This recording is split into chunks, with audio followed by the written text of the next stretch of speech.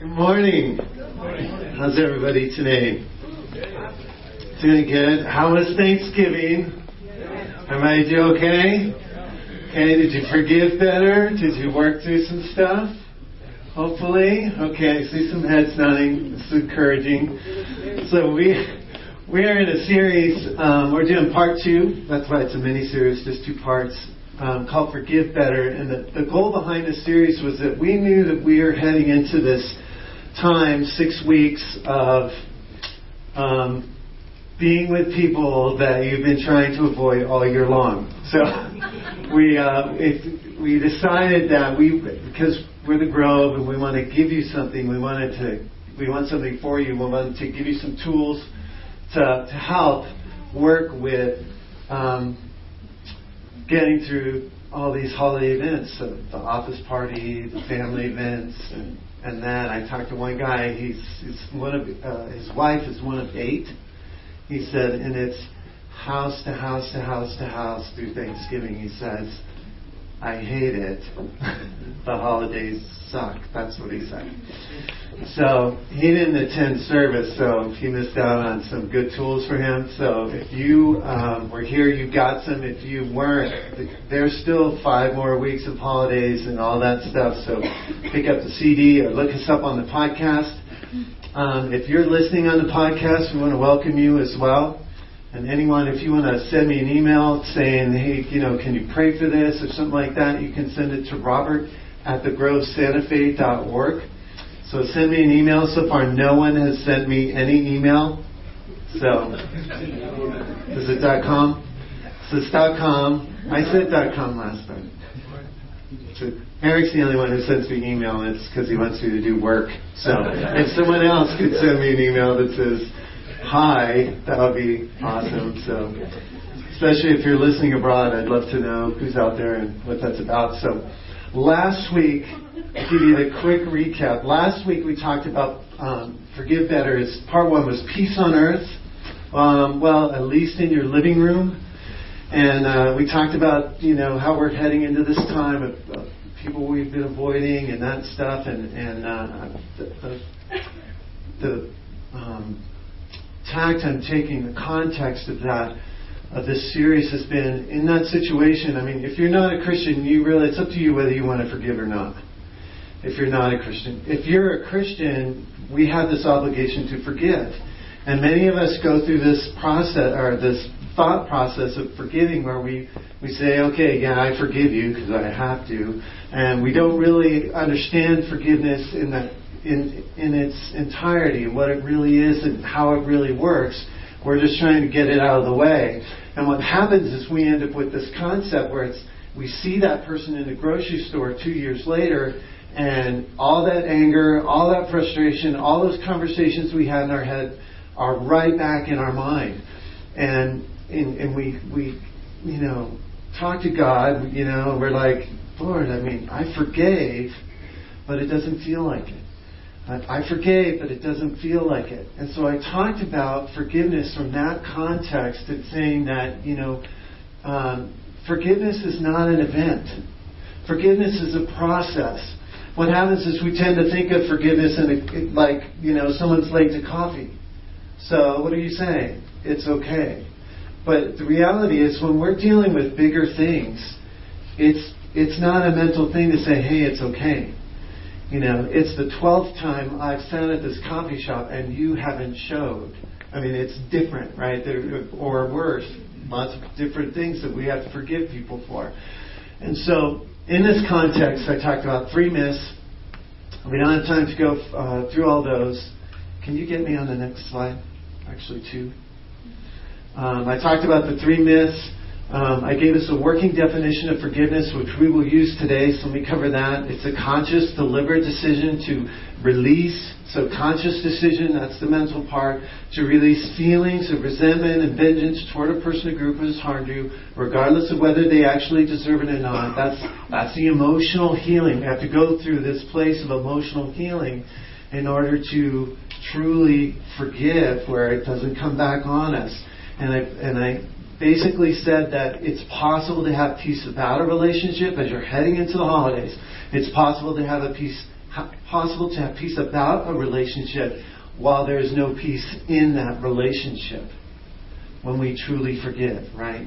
Peace on earth, at least in our living room. And I gave you 4 steps to work through forgiveness, to be able to do the emotional healing part. They are that you need to face and identify the hurt. You need to you need to know what you're forgiving. You need to look through the empathy lens to understand that we're all broken, and broken people do broken things, hurting people do hurtful things. And we need to be able to see that person to a place of empathy. I talked about my mom's situation with my grandma. If you didn't get it, the CD, you need to go get it. Okay? Because at that point, we're able to have compassion, which allows us to get the gift of forgiveness, for which we can then commit and hold on to that forgiveness. And then we're able to truly forgive. And it's not just a mental thing. And we're not just saying, I forgave it. It doesn't feel like we're saying I forgave it. It feels like I forgave. I can let it go. I can let it go. Today, I promised you that I was going to talk about something that I have not heard preached on. This particular topic of around forgiveness is something we all face. Everyone in this room, if you haven't faced it, you will. I'm pretty sure all of us have. And basically, part 2 is called Peace on the Inside.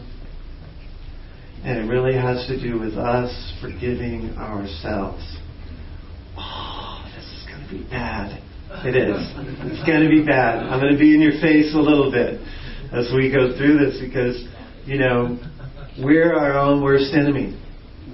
We are our own worst enemy. And the scenario I'm talking about is where you were the one who made the mistake. You were the one who careened your life off a cliff. You've tried to find other people to blame. This has to be somebody else's fault. But no, it's you. And we have these resentments against ourselves, and we get stuck. And we don't want to forgive, and we can't forgive. And we don't understand forgiveness from this context of how do I forgive myself. So I'm going to talk about 3 myths of forgiving yourself. And then I'm going to take us through and we'll talk about the steps to forgiveness. And it'll make a lot of sense after I talk about the myths. So you'll be able to tie all that together. So let's jump in and talk about myth number 1. Okay, now let me just tell you, these myths I've talked to people, I have worked with people who struggle with these things.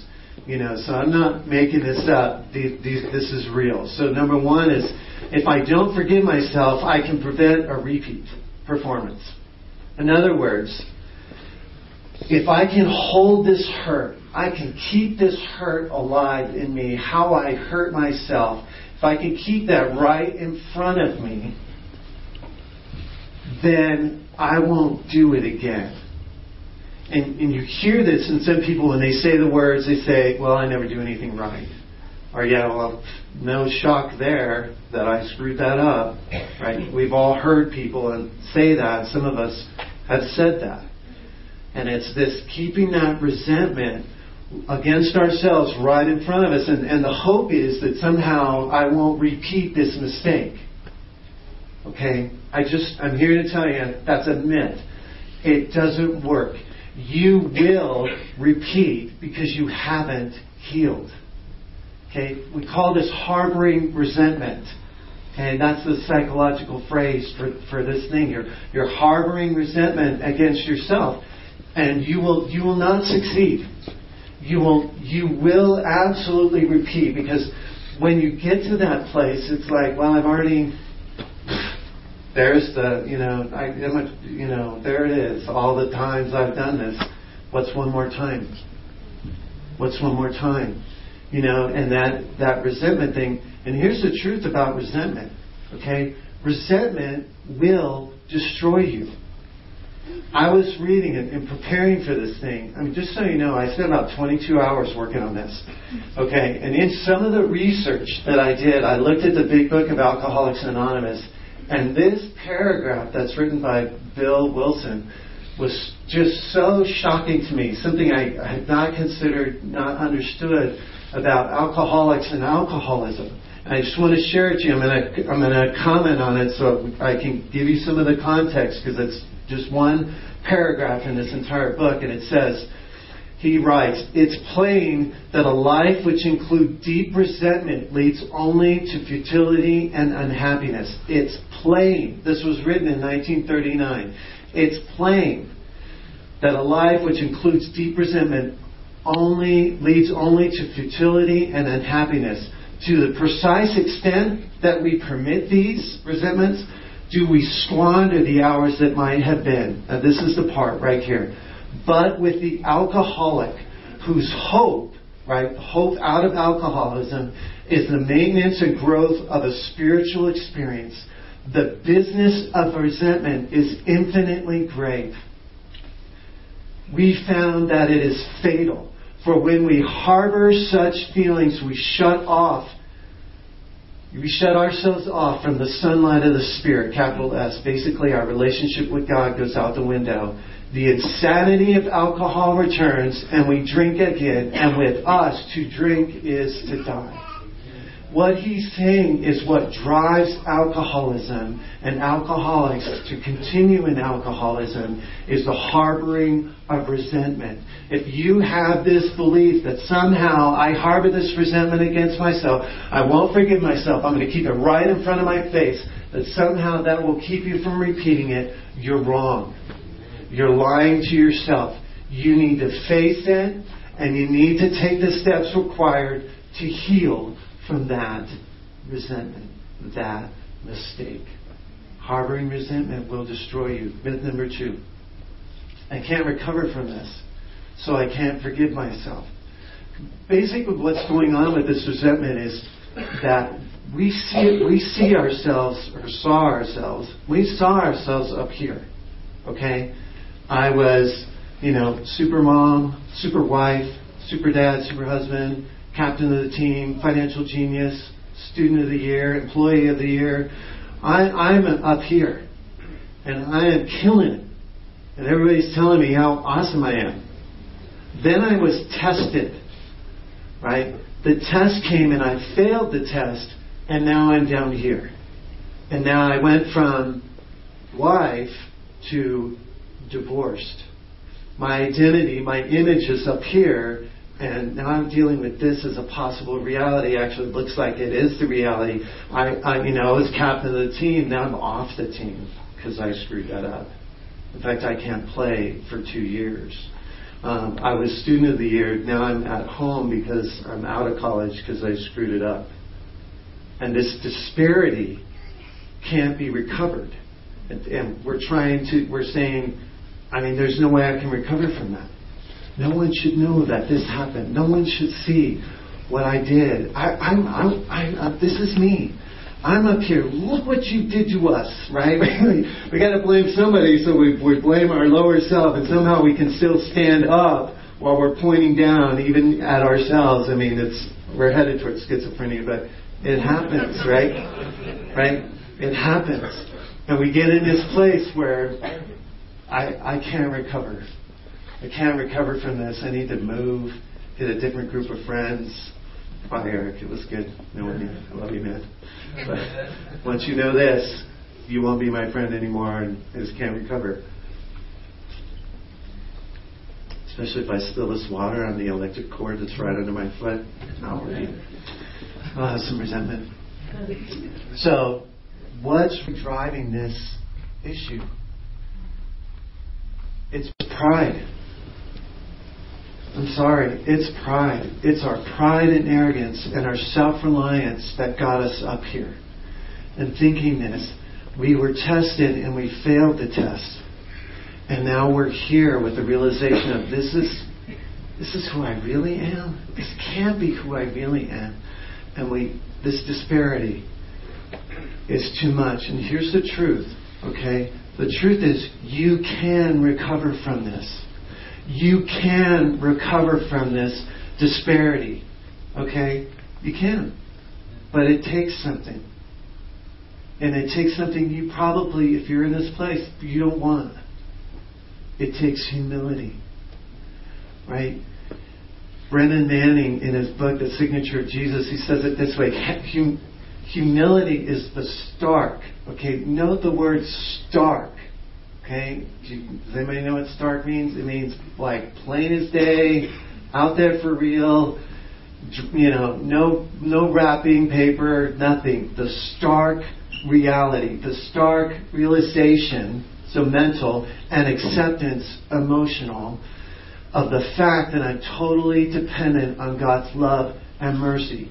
Humility is the realization and acceptance that while I thought I was here running on my self-reliance, I'm really here fully, totally dependent on what God and His mercy, on what God has done for me. Right? You can recover. And you need to recover. But it takes humility for you to be able to get there. We need to take an honest assessment of who we really are. Right? Gosh, glad you came to church today for that, right? It's like, great. I thought somebody might leave the room. I actually did when I said all that. But fortunately, y'all stayed. Good. Myth number 3. I don't deserve to be loved after what I've done. When I talked to somebody this week, we were discussing this, and this person explained to me that this is what they had to work through this piece. Because what they did, they were here, they thought they were here, and they just thought, no one can love me again. Once they find out what I've done, no one can love me. And here's the truth, okay? God never stopped loving you. Right? You have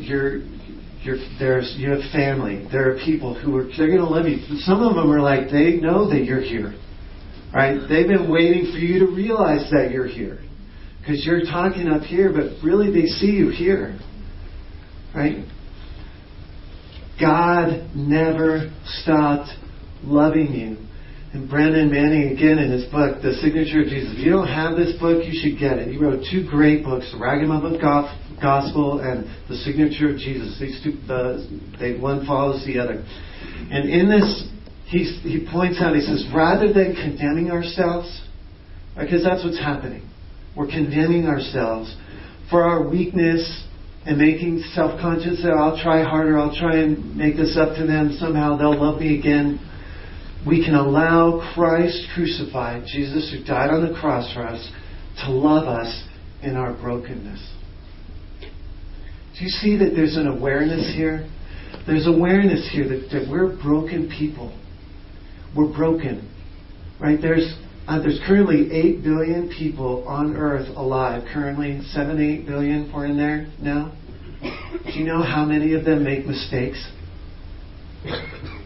All of them. All of them. You're not any... you don't even... There's not like 10. Like, I could be in the 10. No. It's 8 billion, and all 8 billion of them make mistakes. We are all broken. And when we have a sober understanding, a sober judgment, sober understanding of who we are, we're able to say, okay, yeah, this is me. This is the reality of me. And God loves me anyway. God loves me anyway. In fact, Jeremiah, a prophet in the Old Testament, it quotes the Lord as saying, he says, the Lord appeared to us in the past saying this. This is what the Lord says. This is what God says. I have loved you with an everlasting love. I have drawn you with loving kindness. Right? It's God's nature to love. And He's going to love you. So you can be loved again, even though you may not. And this mistake isn't the sum total of your life. It's not. Even if you've made it 100 times. It's not. It doesn't have to be. You can move forward. You can make it out. So let's talk about, okay, so those are the 3 myths. So let's talk about then some steps to forgiving yourself. Okay? The first step is this. You have to receive God's forgiveness. Absolutely. Step 1 is you got to get right with God. It'll mess with your head. It'll work on you. You need to get right with God. Right? And Paul, the Apostle Paul, in his letter to the Ephesians, he wrote this. He said, I'm sorry, not Paul, John. John was one of the Jesus disciples. He wrote this this in his letter to Ephesus. He says, if we confess our sins, he is faithful and just to forgive us of our sins. Right? If we confess. So maybe you're like, yeah, well, there's no way God can forgive me. I mean, come on, you don't know what I did. So let's just play that out, okay? So I'm God, right? And I'm talking to Jesus, and I say, okay, so the way this is going to work, they blew it there, so this is my plan. You're going to come to earth here, live perfectly, do everything right, and then you're gonna go to the cross and die on the cross for everyone's sin. Oh, except that guy. Because I created the universe. I created everything that ever was. I can speak things into existence, but that I don't know what to do with that. I just lost cause, I guess. I don't know. Really? Is that really it? Do you really think God can't forgive you? He can do all of these things, but your sin is somehow... The issue isn't that God can't forgive you, is that you're in the disparity place, and what you're really struggling with is you can't forgive you. It's you. So step one is get it right with God and let God forgive you. Accept God's forgiveness. The second step would be to repair relationships. You need to repair some relationships. The action of repairing relationships will help you to see past where you were here, and I'm no good, I'm not. As you begin to do those things, you will be able to step forward and heal as you repair those relationships. Everett Worthington, the guy wrote this plan of forgiveness and things I talked about last week. His mother was brutally beaten, murdered. His brother found her. He's a clinical psychologist at a major university. He's trying to help his brother, but his brother commits suicide. And he's living with the hurt and the guilt and the unforgiveness against himself because he couldn't help his brother. So he took the steps then. He said, I couldn't pay it to my brother, but I can pay it forward. And I helped his wife and their kids. I helped them with their finances. I helped them work through the hurt and the pain and all the stuff that went with that particular station. He paid it forward. And Alcoholics Anonymous, one of the things they do is if you're an alcoholic, you work on getting clean and sober, and in a certain place where you've worked your steps and you're in good standing and you're doing well and all that, you turn around and you take somebody else who's just come in and you pay it forward to them and you help them through the process. They call it sponsorship. And it's that process of repairing relationships that gets us to a place where we can heal and forgive ourselves through that process. An example from the Bible. Jesus and Peter. So Peter is one of Jesus' disciples. Okay, he's up here, right? Peter, James, and John. He's in the top three disciples, always mentioned first.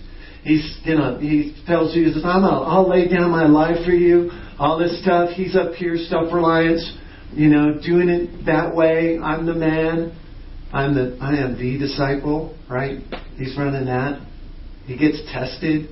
When Jesus goes to the cross, he denies Jesus. I don't even know him. I am not with that guy 3 times. Right? Many of you probably heard that story. You can read about it in the book of John, Gospel of John. Open your Bible and read it. It's fantastic. But as you see this thing, after Jesus raises from the dead, he comes back and he meets with his disciples. And in John 21, Jesus says this to him. Simon, he's Simon Peter, right? So Simon, son of John, do you love me? Jesus is saying our relationship is broken. Our relationship is broken, Peter. Do you love me? Can you focus on your love for me to help you forgive yourself and get past the fact that you did these things? Because I want you to take care of my sheep. I want you to refocus and do some work and repair our relationship by focusing on the love we have for each other, because I never stopped loving you, Peter. Right? He never says to Peter, you know I love you, Peter. He doesn't say that. He says, Peter, do you love me? Do you love me? Brennan Manning, in his book, Signature of Jesus, capitalizes on this event, and he says, we need to look carefully at what we despise about ourselves. Right? Now see through it. At the center of it, we see a love for Christ that goes beyond words, images, and concepts. A love you are unable to understand or contain. It may be fragile, but it's real. Trust it. And the concept simply is this. As we repair these relationships, as we pay it forward, as we work through and focus on our love for Christ and our love for God, we can move through forgiving ourselves. It's the emotional healing. It's the forgiveness as a process that we get through. The third step is this. We need to rethink who we are. Right? I put in parentheses, an honest look. Right? Not here. Not self-reliance. Not the show. Not who we're posing as. But who we really are. And it's identity correction. And Paul, who was the apostle, he wrote these words in Romans. We looked at some of these verses last week in Romans 12.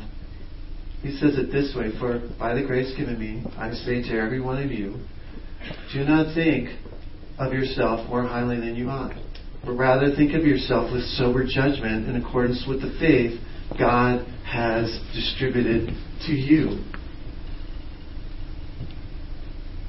Right? Sober judgment in accordance with the faith God has distributed to each of you. Sober judgment. We need to get to a place where we've rethought who we actually are, where we're not trying to be something we're not. We're trying to be who we are. And this is an identity correction is really what we need. Sometimes the market, they call it a market correction when the market tanks or goes up or whatever. Well, we need a personal evaluation that's a identity correction. An identity correction. In fact, Paul in his letter to the Galatians, he said it this way, because this is really where our identity needs to be. Not here in these roles we play, things we do. It needs to be here. Paul says, I've been crucified with Christ. I no longer live, but Christ lives in me. The life I now live in the body, I live by faith in the Son of God who loved me and gave himself for me. My identity is in Christ. Right? He says, I no longer live. I no longer live. It's Christ who lives in me. And I'm going to go back. This is what they say in Alcoholics Anonymous. They basically are saying, look, your self-reliance got you drunk. Your self-reliance, your resentments, those things brought you to the place of being in jail, destroying relationships, out of your mind, drunk. Right? You need to recognize your utter dependence on God. That hope that comes from a spiritual experience with God. It's the same for every human being.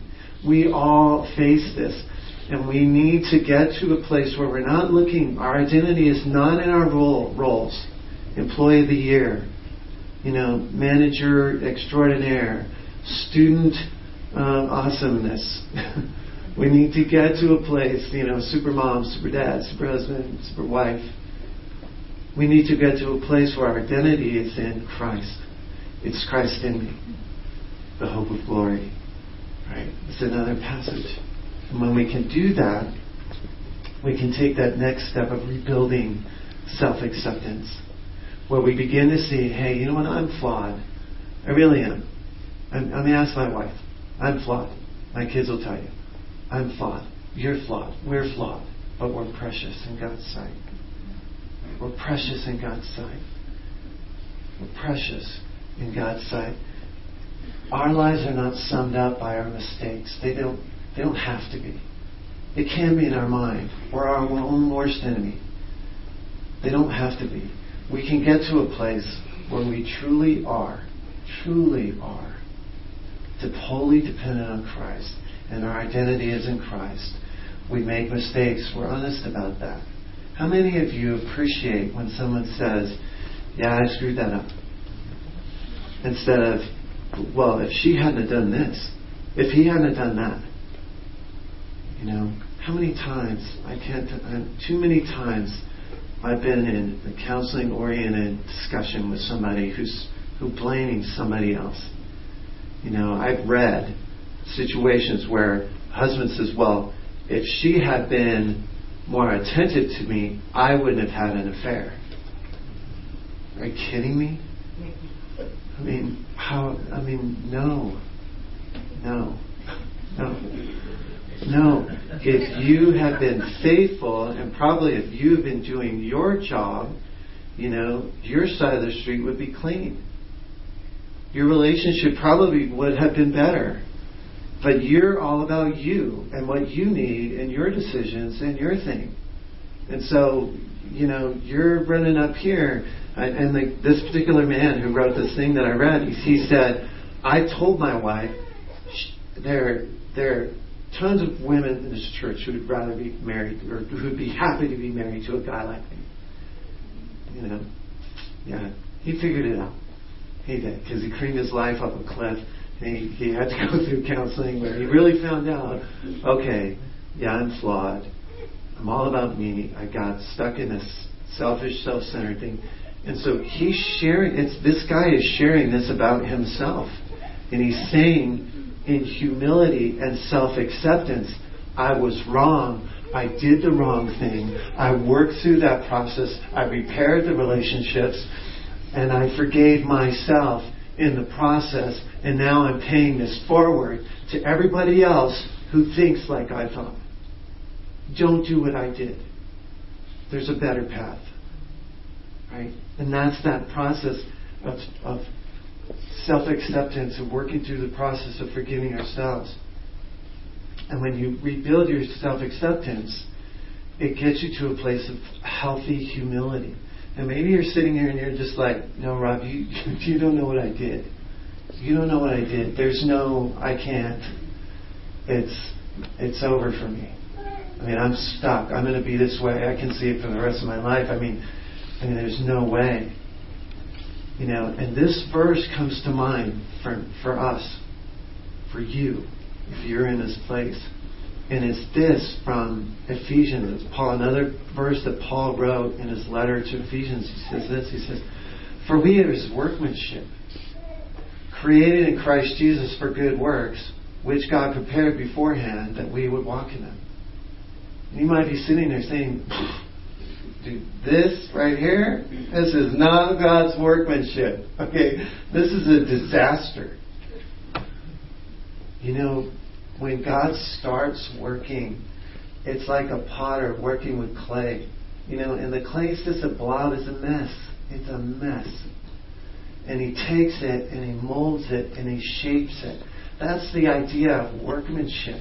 Is God is working you into who he would have you be, who he planned for you to be. And in this verse it says very clearly that you were created in Christ Jesus for good works. That is your purpose.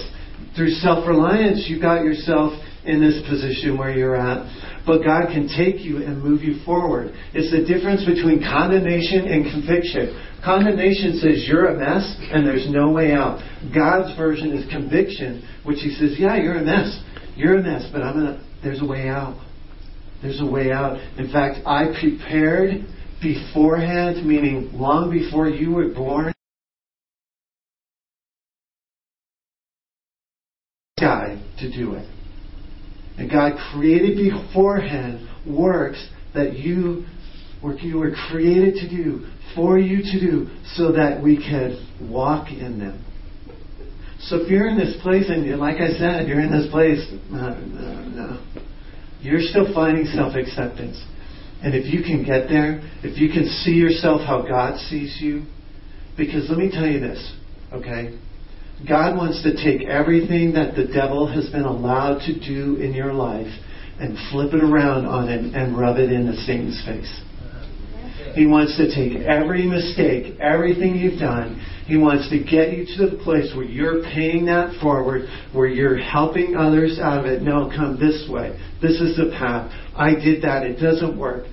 This is the way you should walk. He wants to take all of that and move you forward to a place where you are rubbing in the devil's face. Yeah, you may have got me, but you're not getting these people. Because these people I'm going to impact. These people I'm going to pay it forward. That's what God's saying in this verse and what He wants you to do. So, this week's challenge, isn't it great we have challenges? I feel like I need a high five. Right on. Got a challenge, man. Right on. So this week's challenge is this. You need to work to forgive yourself this week. This week, take one step towards peace on the inside. One step. I've been through this. I had big issues that I had to work through. Just one. When my dad died, I blame myself. If I had, somehow this was my fault. I don't know why that is. Psychologists say survivor guilt. It's not just me. Lots of people do this. But somehow I felt, in a way, this was my fault because somehow I just got off. Somehow I got things, I had my plans, what I was going to do. And God didn't want that, so He removed my dad from the situation so that I would do what God wanted me to do instead of what I had lots of theories. But it was my fault. And it took me years to work through that, to get past it, because it's not logical. The emotions you're feeling, the emotional hurt, they're emotions. They're not real, but they're valid because they're yours. They're valid emotions, valid feelings. They, most of the time, have no foundation in any form of logic. But they're very real. And I had to work through that place of getting it straight in my head. Realizing that I'm not that powerful. That God had different plans. And that it is what it is. And I am who I am. And it's not the end of my life. It's the beginning of my life. And it's a new chapter. It's a new thing that God wants to do. And the reality is, maybe this isn't the reason why, but this was certainly the byproduct. Is that now I was fully dependent on God as my Father. Because my father was gone. And I had to learn that relationship. And I'd become dependent on Him. And I had to get a sober judgment of myself. And I had to learn how to accept myself. And I had to learn how to die to myself to live as Christ. Christ in me. For glory. And this works. This is how it works. And I just want to challenge you today. Take a step toward forgiving yourself. A step toward peace on the inside. Because you're your own worst enemy. You are. We are. Right? But there's hope. There's hope. Amen? Amen. So maybe you're here and you're in this place of where you're really at step one, where you got to get your situation right with God. Right? You need to go to God to get that forgiveness, right? You've got these mistakes. You can identify with what I'm saying. You can relate because you're there or been there. And you have this situation. And really the first step, and it's the same. I'm telling you, you read the book of Alcoholics Anonymous, their whole thing is you got to get with God to get out of it. And for life, to live the best life possible, you need to get with God. It's a very simple process. I want to give you an opportunity to take that step right now. And I'll just ask everybody, if you don't mind, just bow your heads, close your eyes. And if you're here and you're in that place and you recognize that your need to get right with God, then just lift your hand. I just want to see you. Just lift your hand. And this process, we call it, accepting Jesus into your life. Right? We've talked a lot about self-acceptance. There's an acceptance piece of accepting God's love for you. Accepting God's plan of forgiving you. And doing that is putting your faith in Jesus. And it's really the simple prayer. So just follow me. I'm going to lead us in this prayer. Just pray with me. Everybody pray. If you're a Christian, pray. And then anyone you're truly here and you want Jesus in your life. You want that forgiveness. You want God to move you forward in your life so that you can be a healthy person doing healthy things. Let's pray this prayer. Jesus, I invite you into my life. Your word says, if I confess my sins to you, you'll forgive me. Lord, I confess my sins. I'm a sinner. I made many, many mistakes. You know what they are. Please forgive me. Come into my life. Change my life from this point forward. Allow me the opportunity to have peace on the inside. In your name. Amen. If you've put your faith in Christ, we have this book, 10 Steps Towards Christ, and it'll empower you to move forward in this relationship with the Lord so that you can have peace on the inside. And you can be a healthy person doing healthy things. Amen? Eric, I think Eric is going to come and talk. Good job, Robert. Give him a hand. So helpful. Our heart as a church is really to help people become healthy. And healthy people do healthy things. If I told you, and you probably know this, if you don't like what you have right at this moment in life, whatever area it is, and I told you that what you really want is over in this direction, you can figure out how many steps it would take to get there. And if you begin to take those steps, you would get there. We say this over every week. You might catch on. We say, take that next step. What's that one step you take? Can you imagine if everybody in this room every single day would say, God, I want to take one step towards you. I want to take one step towards forgiveness, one step towards healing, one step towards restoration with another person in my life. And every day we took one step. And in 1 year, that's 365 steps. Can you imagine what's waiting for you over there? But it takes one step. So this week, would you take that challenge? Would you take one step to become healthy, to walk towards forgiving yourself, towards peace within? That'd be good. All right. In the service, every Sunday we get an opportunity to give in the offering. If you're a guest, do not feel obligated to give in this offering. This is for the people that say, grow as my church. I want to invest and sow because we want to see more people become healthy. There's a lot of unhealthiness going on in our culture, in our world. You turn on the media, you turn on social media, you'll see it all around. Well, one of our answers as a church is saying, hey, can we just give hope to people that they can make some better choices, that they can become the people that God wants them to become? And we believe a little bit of light will go a long way in the darkness, and we'll begin to give people hope. And that's our heart as a church. We want to be a life-giving church that gives. And so if you're here, we don't want something from you, we want something for you. So make sure you leave with something that we've shared with you, whether it's a book, a CD, whatever, take it. But if you're here and you want to invest in the ministry, we're going to receive an offering. You can give it this time. Remember, we're doing a special offering. If you want to write, if you didn't plan to give, don't feel pressure to give it all. You can go online and give later. Once you figure out if you want to contribute to that, you can. You go online and give it anytime through your app or through the computer. Many of you do, so thank you. We appreciate that. And then if you want to give an offering now, you're free to do that. If you have that card, if you made that decision today, you want to fill out boxes, I made a decision to follow Christ. Now let us know so we can send you a letter saying here's some next steps you can take. Make sure you pick up a book that'll help you, encourage you. I think he referenced Brennan Manning quite a bit. So Brennan Manning was a former Franciscan priest, a recovering alcoholic, and so he wrote from brokenness. He wrote from understanding. So some good books that he gave to maybe research and learn about. Find some talks that he gave. It'll help you. So why don't you just keep moving forward? So we're going to receive the offering. If the ushers get the buckets ready, we'll pass from left to the right. And then as soon as we receive the offering, we'll dismiss you guys to have a great Sunday. All right, let's pray. God, thank you for today. God, thank you that today, Lord, that there's going to be people in here in this service, God, that came for a reason. Lord, you brought them. You've been tapping them on the shoulder the whole service. You've been whispering to their heart, in their deepest part of their life, God, telling them that they need to fix something.